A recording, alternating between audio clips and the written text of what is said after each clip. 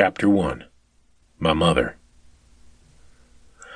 For as long as I can remember, my mother was a practicing registered nurse.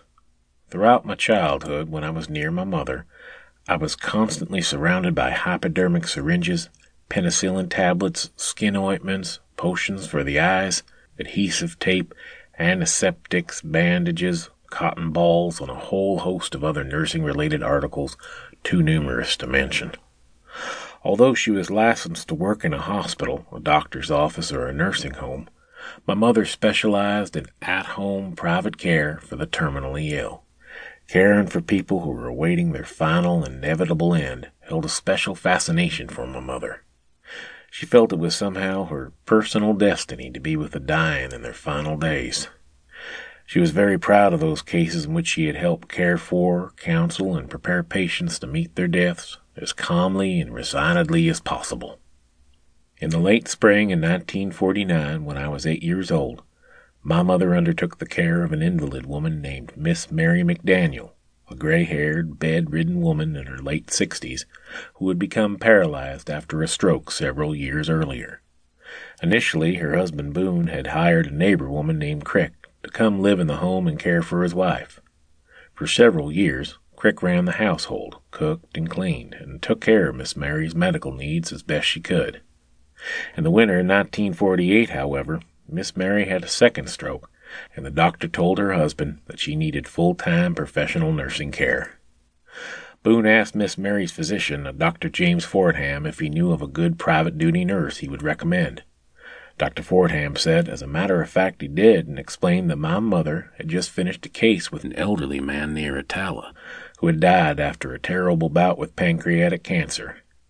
Dr. Fordham explained how my mother had provided expert care to the dying man and made his final meeting with his Maker as comfortable and as peaceful as possible.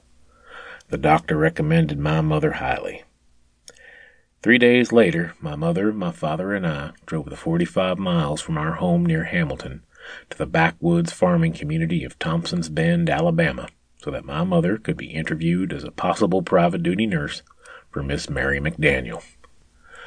When my mother sat down for the interview, Boone and Mary began asking questions about her background. After only 10 minutes, they discovered that my grandmother, Gladys Georgia McKinney, and Miss Mary were long-lost third cousins. That made my mother and Miss Mary fourth cousins. In fact, my grandmother, who had grown up with Miss Mary in Thompson's Bend some 40 years earlier, had been a bridesmaid at Boone and Mary's wedding in 1912. That clinched it.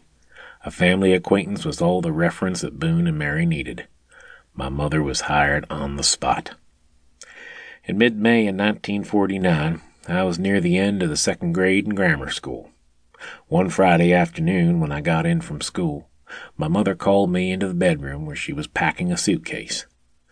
Once I was seated on the bed, my mother explained that she was going to live with the McDaniels. She said that Hilda, a neighbor woman who did our housekeeping, would be helping me get ready for school each day.